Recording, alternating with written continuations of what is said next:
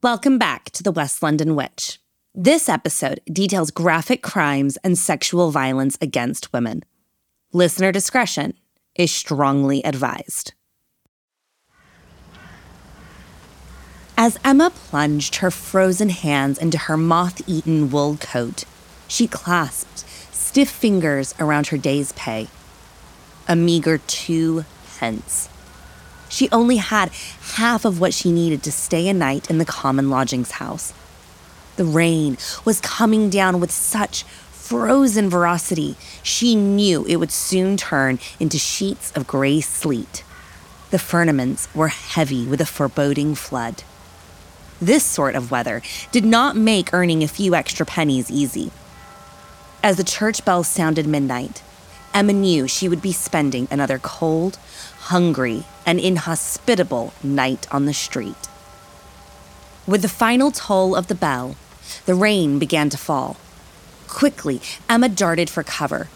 Once you were wet, there was no drying off. Sickness befell those who slept in the rain.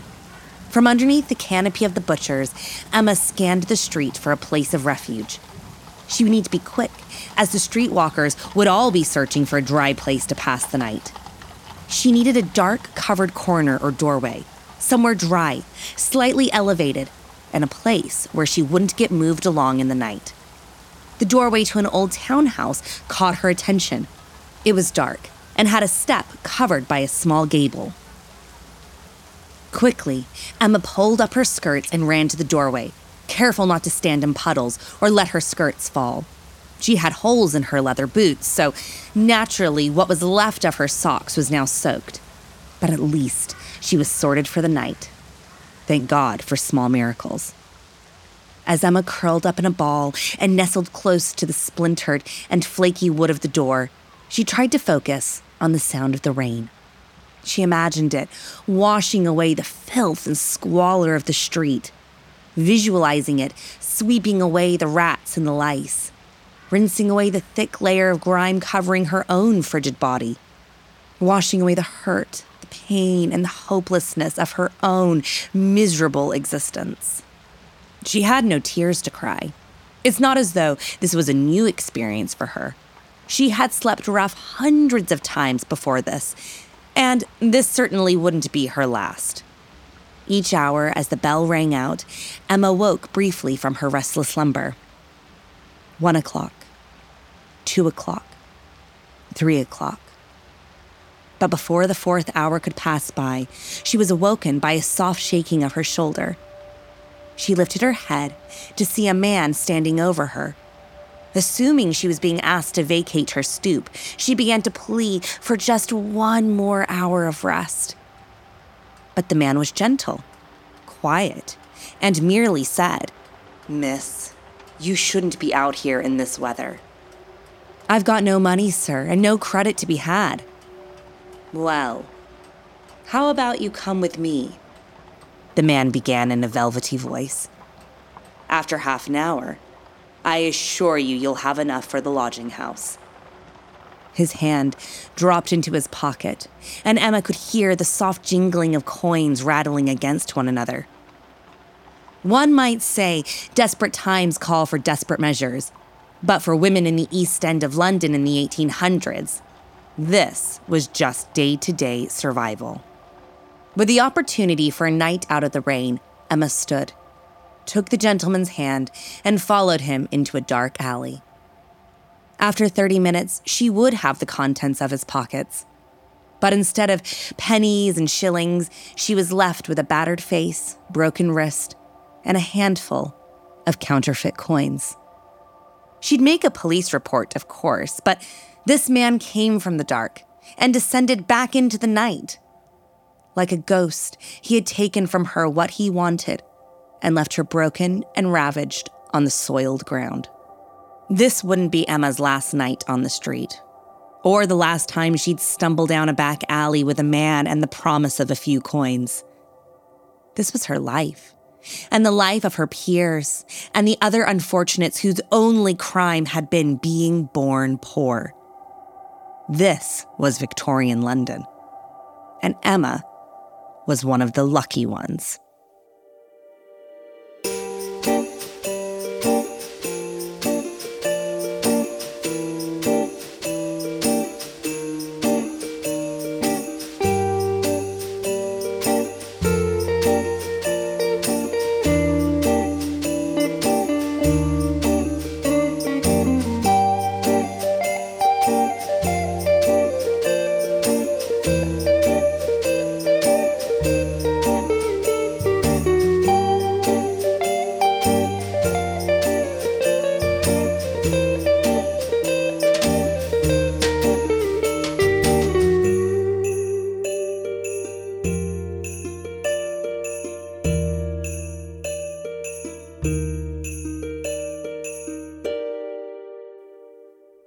friends, it's Becca. For the past 3 years, the West London Witch team have been dedicated to bringing you the best supernatural stories at the highest studio quality. And by team, I mean me and my buddy Danny. We do this work totally for free because we love it. We're proud of our content and appreciate the wonderful interactions we get to have with storytellers and listeners just like yourself. If you're enjoying the West London Witch, maybe consider joining our Patreon. It's a way to further engage with us and show your support for two creatives. If you're in a position to spare enough each month for us to grab a cup of coffee in between edits or add to the piggy bank for a new microphone, we would love to see you in our Patreon community. But I know times are tough, so if you're not in a position to join Patreon right now, that's okay. We aren't going anywhere. Head on over to patreon.com/The West London Witch. For as little as £1, $1, €1 a month, you can gain full access to our coven, a space where we share behind-the-scenes stories, dive deeper into each episode, answer your questions, and have special little treats to thank you for sharing your love and kindness with your favorite little witch.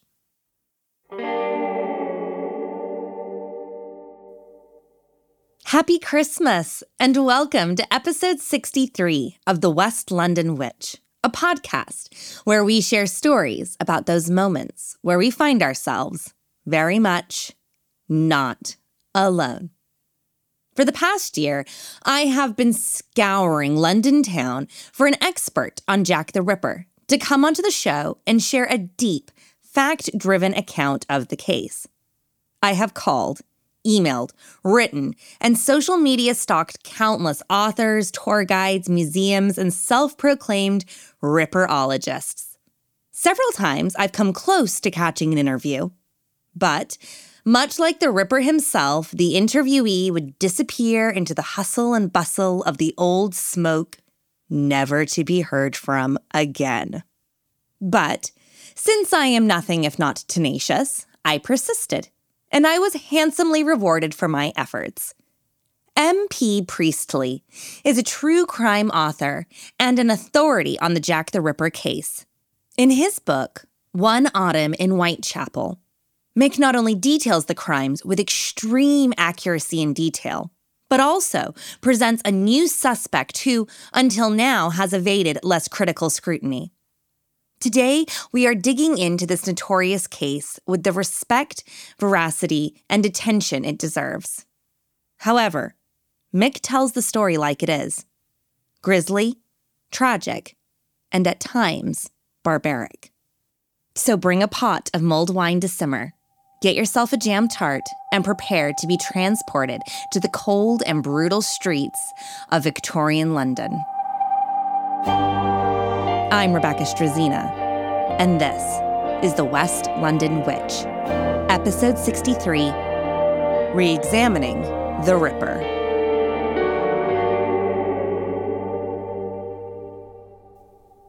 The Jack the Ripper murders took place in the East End of London in the Whitechapel area in 1888. And the Whitechapel area in 1888 was a particularly unpleasant place in which to live.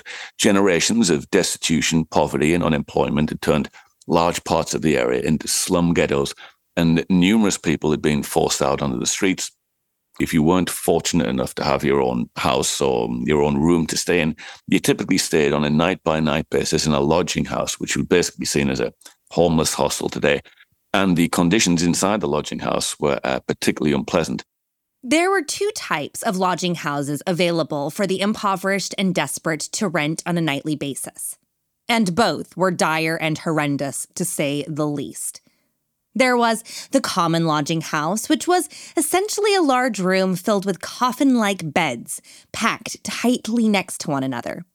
For 4 pence, or £6.41 in today's money, you could rent out one of these wooden casket cots for the night. However, if you had a little more money in your budget, you could rent out an equally dismal, but perhaps less Count Dracula-like, furnished lodging house. The furnished lodging house was more if it was not just yourself, but you and your family, perhaps. It would be a room in a house that was quote-unquote furnished, but the furnishings were particularly dire, it would be simply perhaps a rickety old bed and a broken table and chair, and that would be about it. If you were in the furnished lodging house as well, you didn't necessarily have the whole place to yourself either. Some places would rent different parts of the room. You might have a stranger sleeping in the corner there, or perhaps under the bed even. Some places would operate a relay system on the bed, where your nightly rent would actually only pay for shelter for part of the day. So perhaps you might have the bed between midnight and 8 in the morning, but then you have to get out because somebody else is coming in from 8 in the morning till 4 in the afternoon. Then they have to get out because somebody else is there from 4 till midnight, and then it's your turn finally again.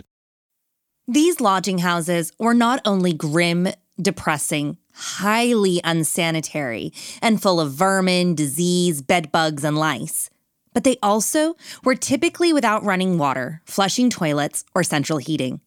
The only restroom facilities would be either a pit dug into the ground in the basement or an outhouse out at the back of the property. With the amount of people coming in and out of the lodging houses, you can only imagine the state and the smell of these facilities. But it did keep you off the streets, which was indeed the most important thing, because if you weren't freezing to death on the cobblestones of Whitechapel at the time, any number of shady characters would be stalking the streets, particularly at night time. It was an extremely high crime area, driven by the poverty situation. And once we got to 1888 and random attacks of women started in the street, it became very apparent that there was now a new danger stalking the streets of Whitechapel by nighttime. With all of this depravity, poverty, and rampant hardship, it's no surprise that life was not only rough, but also very dangerous, particularly if you were ill, elderly, a child, or a woman. So as we approached the autumn of 1888, a number of events had taken place in the area in which women were randomly attacked by a stranger in the street. As we got towards that autumn, a woman named Georgina Green had complained to police that she'd been attacked by a knife-wielding stranger in the streets of Whitechapel in the middle of the night, who, as she was walking through the streets in the dark, had appeared from nowhere and stabbed her in the forehead before taking off running. Whoever that was, he was never actually found. There was a lady called Malvina Haynes was actually attacked and brutally injured in a railway arch on the corner of Cable Street and Lehman Street. But when she was taken to the hospital with head injuries, and it appeared a knife injury to her scalp, she said that she was completely unable to remember what had happened and was unable to give any description or anything of who might actually have done it. When we got to the 7th of August, 1888, though, the murders then began. And they began with the murder of a lady named Martha Tabram. Martha Tambrin was 39 years old when she was found brutally stabbed to death at 4:50 a.m. on the first floor landing of the George Yard building, a disgusting furnished lodging house in the heart of Whitechapel. She was found on the first floor landing, stabbed 39 times, with 9 stabs to her throat, 9 in between the legs, a number of stabs to her chest that were reported as being in an almost circular fashion. Whoever the killer was, he left her posed on the landing with her head to the side, her eyes wide open, her legs wide apart, her clothes pulled up chest high to expose her. Her knickers were missing, which would be a recurring theme as we went on through the case. The killer had also cut away part of the dress that she was wearing and taken it from the crime scene with him. Although crime abounded in the East End, the savage slaying of Martha Tambrin was unusual. Drunken violence, theft, and property crimes were far more common than murder, especially a murder that appeared to be sexually motivated. The case was reported in the newspapers, but only lightly, and life in the East End continued as normal. On the 31st of August, 1888, we then had the murder of Mary Ann Nichols on Bucks Row, which is now called Durwood Street in Whitechapel, directly behind the tube station. She was found lying on Bucks Row at 3:40 that morning by a man named Charles Cross, who would actually appear to have been Charles Lechmere. He would seem to have lied about his name and address for whatever reason. But she was found at 3:40 in the morning, lying in the gateway into a stables yard. Like Martha Tabram, she was found lying on her back with her legs wide apart. Her clothes pulled up chest high, her knickers were missing, but this time her throat had been cut violently in 2 places. She'd been stabbed twice in the groin, and there were a number of mutilation knife injuries to her abdomen that had actually exposed her intestines through the wounds. 3 weeks after the initial killing of Martha Tambrin, and only 8 days after Marianne Nichols was found slaughtered on the street, came the tragic night of September 8th, 1888. Annie Chapman was found murdered in the rear yard of number 29 Hanbury Street in the Spitalfields area of Whitechapel, only around a 5-minute walk from the murder scene on Bucks Row. Whoever the killer was this time, he had actually entered through the front door with Annie Chapman, passed through the hallway of the house. There were 17 people in the house at the time, in 8 separate rooms, but it would seem that the killer couldn't possibly have known that. Then arrived into the backyard at around 5:30 in the morning where the murder took place. She was discovered around half an hour-ish, give or take, after the murder took place by a man named John Davis, who lived on the top floor. And after getting up for work, he'd headed down the stairs of the building and had been heading out into the backyard to use the only toilet and tap that actually stood there. She was found in the yard, on her back, with her legs wide apart, her knickers missing, her clothes pulled up chest high. Her throat had been cut violently. She was lying on her back with her head to the side, her eyes wide open, one hand placed across her chest. Blood from a throat injury, it would appear, had been smeared across her thighs. Her intestines this time, though, had actually been pulled from inside her. There'd been a particularly savage mutilation wound that ran from the sternum all the way down to in between her legs. The killer would have appeared to have pulled out 3 feet of her small intestine, and according to witness reports, would seem to have thrown it into her face and had then fallen across her right shoulder. But she was lying in much the same way as Annie Chapman and Martha Tambrin had been. This was a particularly brazen and risky killing. Not only was the lodging house full of potential witnesses, but after the killer was done with the extensive mutilation of poor Annie, he then had to walk back through the boarding house in order to leave the property. It is obvious that the killer was growing in confidence. By this point in the case, this was now a newspaper sensation, and the people of Whitechapel were vividly aware that somebody seemed to be murdering the streetwalkers in the middle of the night.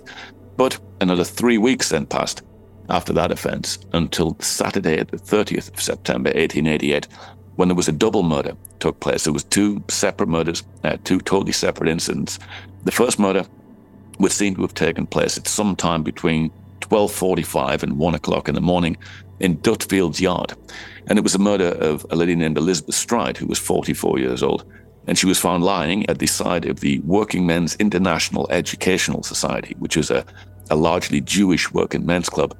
The club was still open at the time, and she was found murdered right beside the side door of the club. As the murder took place, the killer and Elizabeth Stride would have been able to hear people on the other side of the door drinking beers and playing piano and singing songs. It was an incredibly dangerous, high-risk place to do a murder.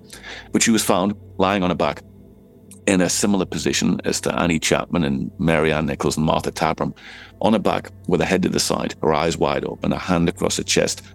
He'd removed a hat from her head and placed it on the ground behind her, scattered a packet of breath mints around her, and then actually placed what remained of the packet into her hand. He'd smeared the blood from a throat injury across her hand and her forearm, and then taken off running. Elizabeth's body was found at 1:01. However, as the police rushed to investigate Elizabeth's murder, the killer was on his way to commit another. And by around about 1:40 in the morning, had made his way to Mitre Square, which is a 12-minute walk directly west of the scene on Burner Street. And it was there at 1:44 that morning, PC Edward Watkins of the City Police would discover the body of Catherine Eddowes, who was lying in the south corner of the square, heavily mutilated, on her back, with her head to the side, her eyes wide open, both hands by her side, which had been the case on Durwood Street, Bucks Row, with Marianne Nichols. But this would never happen again. The hand was always placed across the chest. She was found on her back, both hands by her sides, her legs wide apart, and knickers missing. Her clothes pulled up chest high to expose her. Like Annie Chapman, her intestines had actually been pulled from inside her and were across the right shoulder. He'd also actually cut out her left kidney and her entire womb and actually taken them from the scene with him. At that particular crime scene, though, her face had also been heavily mutilated with a number of stab and slash wounds. The bottom part of her right ear was missing. Both sets of her eyelids were cut through. The front part of her nose was missing. The killer had actually stabbed her at the bridge of the nose and actually opened up an injury that came all the way through her face until it hit her jawbone. A section of an apron she'd been wearing, almost half of it was reported, had been cut with a clean cut, it was said, and had actually been taken from the scene as well. It might appear that the killer had actually taken that with him to wrap the kidney and the womb in, because it was later discovered only a couple of minutes run away, certainly, on Goulston Street, lying in the doorway of 108 to 119 Wentworth Dwellings, which was another horrible lodging house, largely lived in by Jewish tenants at the time. The missing part of her apron was discovered at 2:55 that morning by a PC Alfred Long, an hour and 10 minutes after the murder of Catherine Eddowes was discovered, around 2 hours since somebody was killing Elizabeth Stride. It was found dumped in the doorway. It was described as being smeared over with feculent matter, which had also been a description given to Catherine Eddowes lying in Mitre Square. They said her intestines and her clothing had been covered with feculent matter. But the killer also at that crime scene had actually removed a 2.5-foot section of her colon and placed it on the ground beside her in between her left arm and her body, which might explain where the matter had indeed come from. So Catherine Eddowes' missing apron cutting was found discarded in the doorway to the lodging house, covered in feces, and one corner was reported to be wet with blood. Sprawled on the wall next to the missing apron appeared a very odd and mysterious piece of graffiti. On the black bricks in white chalk, they said, "The Jews are the men that will not be blamed for nothing," which doesn't quite seem to entirely make sense. There was no photograph ever taken of it.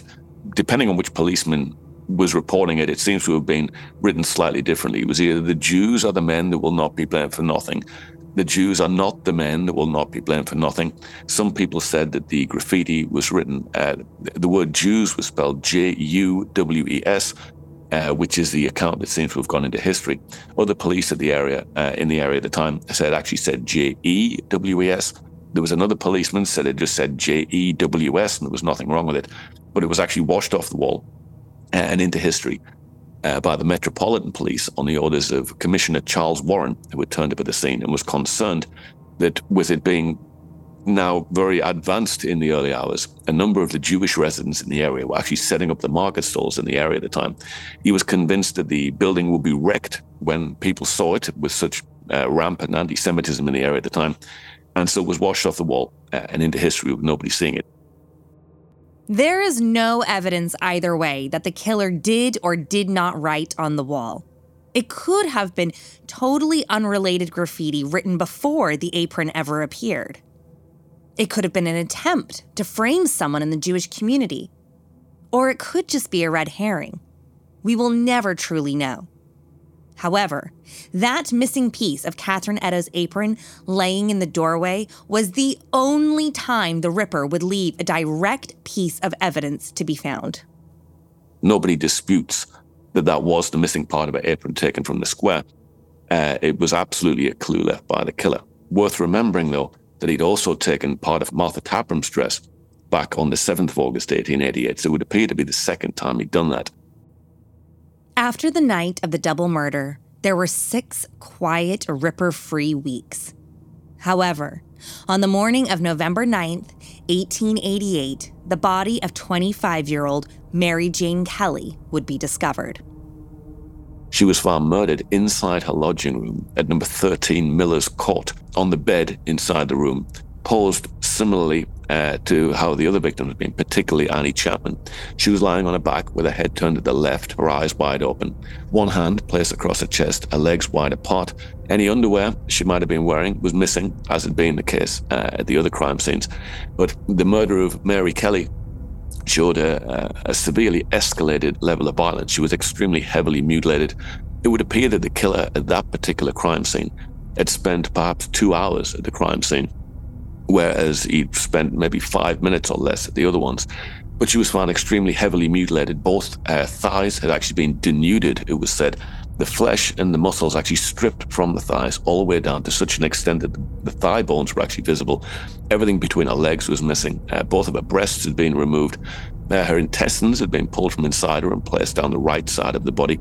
Half the right lung lay under the right arm. The spleen lay under the left arm. Both of her kidneys and her uterus were actually placed underneath the left side of her head. Her face had been heavily mutilated to such a degree where the killer had essentially removed most of her face. Her forehead was still there, but that's about it. Chief Inspector Henry Moore of the Metropolitan Police was assigned to the case, and he reported that upon arriving at the crime scene, organs from inside her body and strips of flesh, it was reported, were actually found hanging from nails in the wall and had been draped over the back of the chairs. The murder of Mary Jane Kelly was no doubt the most graphic, horrifying, and violent of all the Jack the Ripper murders. Perhaps it was the time, seclusion, and relative privacy that allowed the Ripper to really lash out. However, after the November 9th massacre of Mary Jane Kelly, the killings did stop. Maybe the killer was fearful of the mass media attention the killings had garnered and felt like he needed to let things cool down for a bit. Everybody by this point was talking of nothing else. The pressure was very much on to catch him. But 8 months would then go by without any further offences. Whatever he was doing, he was laying low. Then, on the 17th of July, 1889, 39-year-old Alice Mackenzie was found murdered and mutilated in Castle Alley, which is now called Old Castle Street. It's the street directly behind the Goulston Street doorway, where the missing part of Catherine Eddowes' apron was found. But she was found around 1 o'clock in the morning, lying on her back, with her head to the side, her eyes wide open, her legs wide apart, her knickers missing, one hand placed across her chest. She'd had her throat cut violently in 2 places, but she was found lying beneath a cot there. Yes, and that absolutely was attributed to Jack the Ripper at the time. After that, he then lays low for almost a year and a half, because it wasn't until the 13th of February, 1891, that the next murder took place. So this would be the 8th murder by this point, and absolutely was attributed to the killer at the time. And it was the murder of 26-year-old Frances Coles. Young Frances Coles was found near to death under a railway arch in Swallow Gardens, an area very close to the infamous Tower of London. When Frances Coles was found, she was actually found by a PC, Ernest Thompson of the Metropolitan Police, who was actually performing his first nighttime beat duty at the time. And he arrived at Swallow Gardens, and there was no lighting in the railway arch. It was completely dark. He arrived in the archway carrying his bullseye lantern. And as he approached roughly the middle of the archway, he then realized that there was a figure lying on the floor. And it was Frances Coles, but she was still alive at the time, with her throat cut deeply. There was a quote, with each expiring breath, the blood gushed from a throat wound, or something grim like that. They said it would appear that she was trying to say something, and her lips were moving, her eyes were wide open. She had one hand placed across her chest, as had been the case at the other crime scenes. Her hat had been removed from her head and placed on the ground behind her, as had been the case with Elizabeth Stride. But as he discovered the body there, PC Thompson said he distinctly heard the sound of footsteps, and it was somebody fleeing at the other end of the archway. This is hands down the closest the Ripper ever came to being captured. Due to police protocol at the time, PC Thompson couldn't chase after the killer, as Frances was still alive. PC Thompson tried in vain to help Miss Coles, as the killer disappeared into the night. She died in the railway arch, and her killer was never found. Whoever that was, that has to be the killer. And whoever the killer was, he would appear to have ran out at the end of the archway. It was said that he turned right towards Mansell Street and was gone. And with that, that would seem to be the end of the Jack the Ripper murders. There were no similar offences which seem to have taken place in the area after that time. It's completely plausible that the killer could have committed further offences after that simply weren't attributed to him. But after the murder of Frances Coles, that would seem to bring an end to the Whitechapel murders case. But the police at the time did indeed say that all of the murders from that of Martha Tabram on the 7th of August, 1888, up to the murder of Frances Coles on the 13th of February, 1891, were all considered to be victims of the same man. If you were to look on a map, all of these killings happened within a few hundred meters of each other. It is clear to see that the Ripper must have been a local man.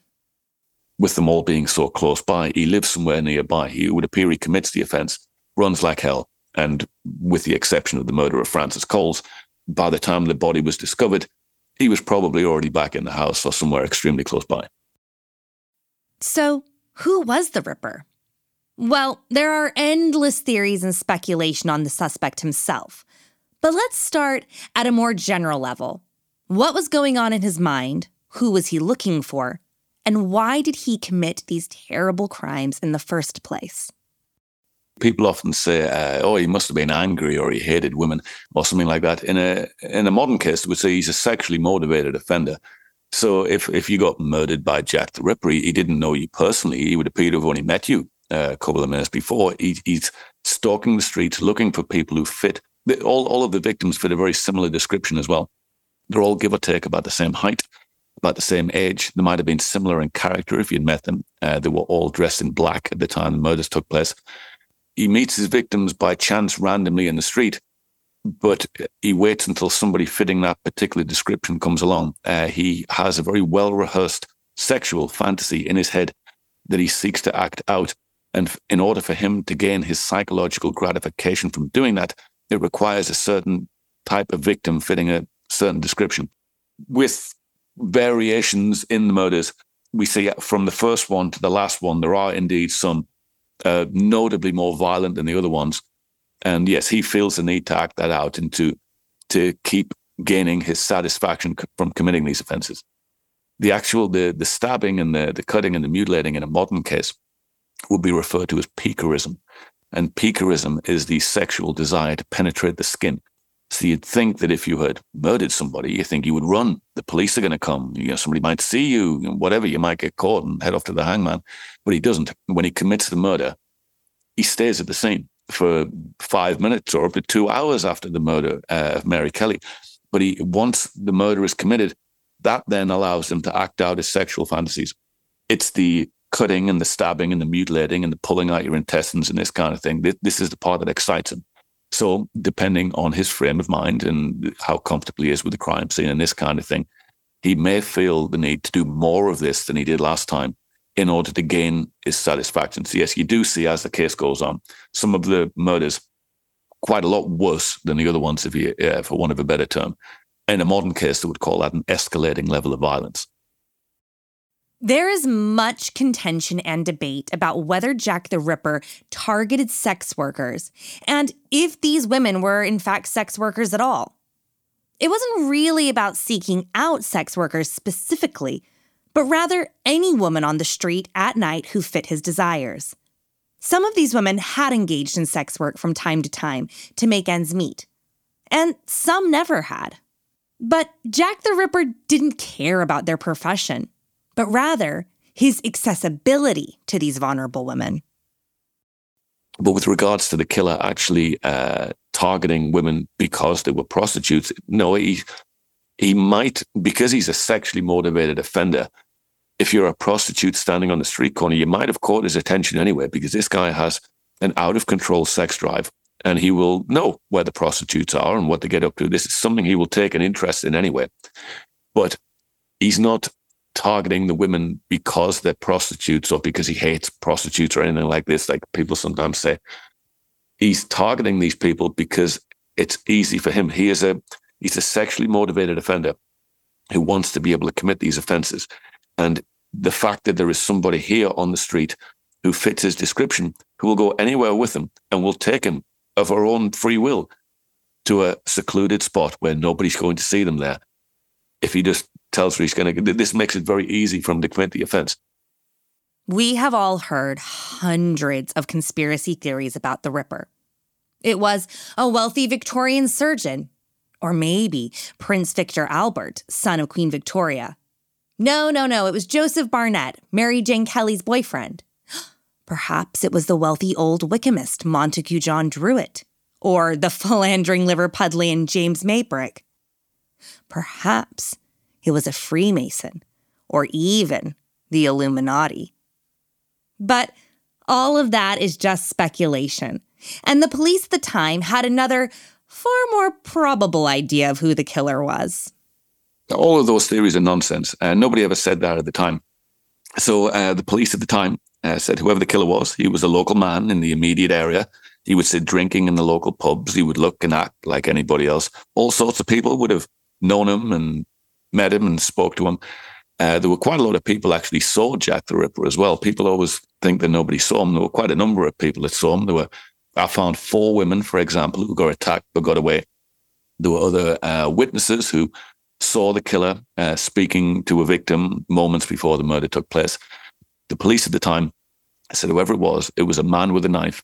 They said absolutely anybody could have done it. They said it had to be a man of decent physical strength who has a knife with a strong blade and a strong handle, because it doesn't seem to snap or give way as he's doing these things to you. But yes, they believe it was a local man living in the area. He would drink in the pubs. On all of the murders then take place in the hours after the pubs have closed. In a modern case as well, we know that the majority of these sorts of murders are often committed when the killer's been drinking alcohol or doing drugs, which is shown by the way the killer commits his offences as well. Imagine if you were the sort of person who just enjoys doing murders and you don't feel bad about it, and that's one thing. But I would expect you to put great effort into planning how you're not going to get caught. The indifference he seems to have towards his own safety as he's committing these offences in a modern case would imply that he's either mentally ill, which you think would be a given, but Ted Bundy is legally sane and sensible, he's just not very nice, or he's drunk, or he's on drugs. He's not drunk like he's wobbling around and throwing up on the floor, but he's got a buzz going because he seems indifferent to the danger he's putting himself in. Richard Ramirez said he used to drink vodka and smoke a crack pipe in the car when he was driving around looking for victims. And after half an hour of this, now he's not scared of you. He's going to come in the window and he's going to get you. And Jack the Ripper is exactly the same. After all of the theories comes another famous aspect of the case, the Ripper letters. After the murder of Annie Chapman, there were a number of letters started arriving to the police and to the to newspapers and eventually to private individuals and homes and everything. But the first one that was sent, that has been kind of largely forgotten to history, there was a letter sent anonymously to Sir Charles Warren, who was the chief of the Metropolitan Police. And it said, and I'm paraphrasing, "Dear Sir, I am in misery with nightmare. I am the one that committed these murders," and he'd drawn a bunch of images all across the letter, but like real childish stickman kind of drawings. And there was one, it was the outline of a knife, and it said "photo of knife," and then there was a coffin on the thing, and it said something to the effect of, "This is the knife that I put all those women to sleep with." And it was a taunting, threatening, intimidating letter that was sent to the chief of police. Everybody seems to have forgotten about that, though, because 2 days after that, there was then a letter was allegedly sent to the Central News Office. And there was a man named Thomas Bulling claimed it had been sent to him. He was the boss at the newspaper office. And the letter said, "Dear boss, I keep on hearing the police have caught me, but they won't fix me just yet. Blah, blah, blah." And he was down on whores and he shan't quit ripping them until he does get buckled. It was written in red ink, and the killer... The person who wrote the letter was claiming to be the killer and claimed that he'd wanted to write the letter in blood, but it had gone thick like glue over the last job, which is presumably Annie Chapman. So he'd use red ink. Red ink is fit enough, I hope. Ha ha. Keep this letter back until I do a bit more work and then give it out straight. My knife's so nice and sharp. I want to get back to work right away if I can. Good luck. Yours truly, Jack the Ripper. Don't mind me giving the trade name, is what it said. And when that was printed in the newspaper, that was like a super viral sensation of its time. Like overnight, they were selling quadruple the copies of the newspaper that there were the day before. The police said that was such a big deal when that hit the newspaper. They said that writing Jack the Ripper letters became a national pastime. And they said there were literally dozens of them a day, turning up to police stations, to newspapers, from all over the country, from all in different handwriting. But I think that the letters are largely seen to almost certainly be a hoax. Just because the Ripper has never been found does not mean that Mick does not have his own theory as to who it could be. Through his extensive research, Mick has come upon one man who really could fit the bill. My suspect is a man named Albert Bachert, Bachert. Nobody's ever suggested him before. His parents were German. He was born and raised in Whitechapel. He's the right age. He fits the right description. He's got a criminal record for all the things you'd expect a serial killer to have today. He was constantly injecting himself into the investigation. He told the police that he'd met the killer and spoken to him. He told the police that the killer was writing letters to his house to threaten him and warn him of murders. He said that the killer was writing graffiti on the wall of his house. He then turned up completely uninvited to the inquest of Francis Coles at the Working Lads Institute on Whitechapel Road, demanding to be allowed under the jury, just as the jury were about to be taken to view a body in the mortuary, and threw such a big fit when they wouldn't let him that the coroner told him if he didn't sit down and behave himself, he was going to have the police remove him from the building. I think he just wanted to see that body in the mortuary, but he worked as an engraver, which is interesting. It's because I found 4 women in the area who all got attacked but got away, like we mentioned briefly before, and they all had the same sort of story. You were sleeping in a doorway at 4 a.m. in the Whitechapel, Spitalfields area when you'd met this guy who, after a brief conversation, had said, well, you got no money and nowhere to go, have you? Well, check this out. And he would pull out what appeared to be these half-crown or half-sovereign coins that were extremely valuable. Like 2 of those would have paid you rent for a month in the slums. Nobody's walking around with pockets of these. But he went, well, you can have these if you want to earn them. Wink, wink. And you're going, yeah, okay then. So down the alleyway you'd gone into that dark, secluded spot. And once you were there, he'd flipped, slugged you in the face, tripped you up, pulled the blade, tried to strangle you, but you'd struggled and screamed and whatever and scared him away. And then when he'd gone, he realized these coins were bogus. When Emily Walter was attacked on Hanbury Street, who I mentioned earlier on, she said it was actually 2 polished brass medals he'd given her. There was another case where it was a lady had been given a farthing coin that had been polished super brightly, it was said, and then crimped and machined around the edges to appear like they were half crowns, half sovereigns when they weren't. This was a big deal at the time. Like the Met and City Police both had teams of detectives specifically looking for men who were ripping off the women with fake coins. This was seen. It's kind of been forgotten about now, but it's in all the original police files. Albert Backett, as a copper plate engraver, would have had all the tools and the knowledge to do that in the house. Like I couldn't sit here and carve a £1 into a 2. He totally could have done that. Then in 1889, they actually took him to court and charged him on 2 separate counts of passing counterfeit coins exactly like that in a bunch of pubs throughout East London and the East End. I'm open-minded if you come up with some legendary evidence, but I personally absolutely think it's him. Why do you think that after 135 years, we still don't have a definitive answer to this case? It's like in 2019, I seem to remember, there were 1 in 3 murders went unsolved. I think it was 1 in 3.5 in the UK and 1 in 3 in the States. People seem to have this idea that, you'll catch them now. And not necessarily, and certainly back in Victorian times before the DNA and the fingerprints and the and whatever. If you're Jack the Ripper and you walk down the road there and you murder somebody and I didn't see you do that, then you run home in the dark and I didn't see you do that, then you get home, you change your clothes, you throw your knife away, you keep your mouth shut, and you didn't even know who that was. Even today, that'll be real difficult to prove that was you. If you were to Google uncaught serial killer, there are dozens and dozens and dozens of them. To this modern day, there are guys walking around right now that with DNA and fingerprints and cameras and whatever. Jack the Ripper gets away with it through luck. Before any of these women ever fell victim to Jack the Ripper, it's important to remember that they had already been failed by society. These women all suffered grisly, horrendous deaths. But their lives had been fraught with pain, struggle, strife, severe poverty, and inconceivable hardship.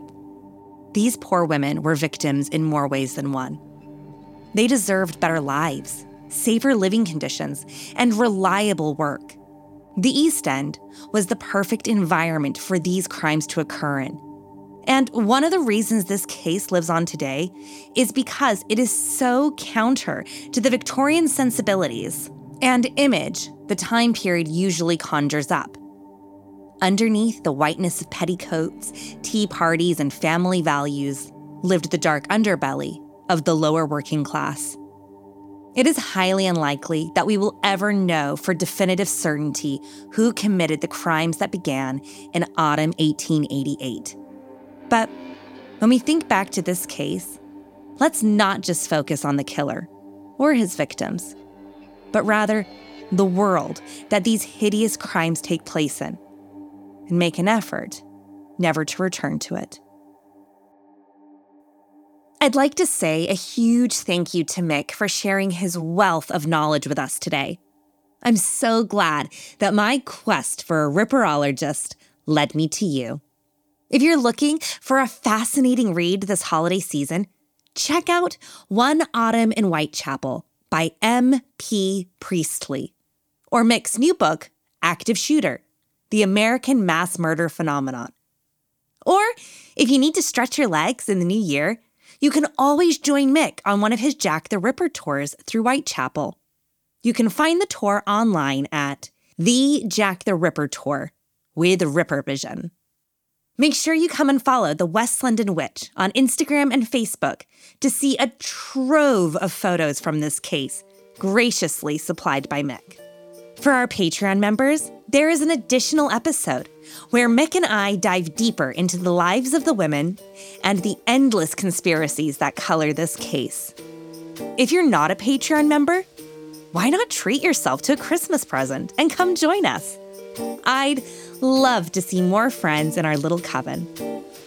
But lastly, before I let you all go, I just want to say thank you to all of our amazing listeners for your support in 2023. This has been such a special year for the podcast, and I feel so very blessed to be able to share these stories with you all.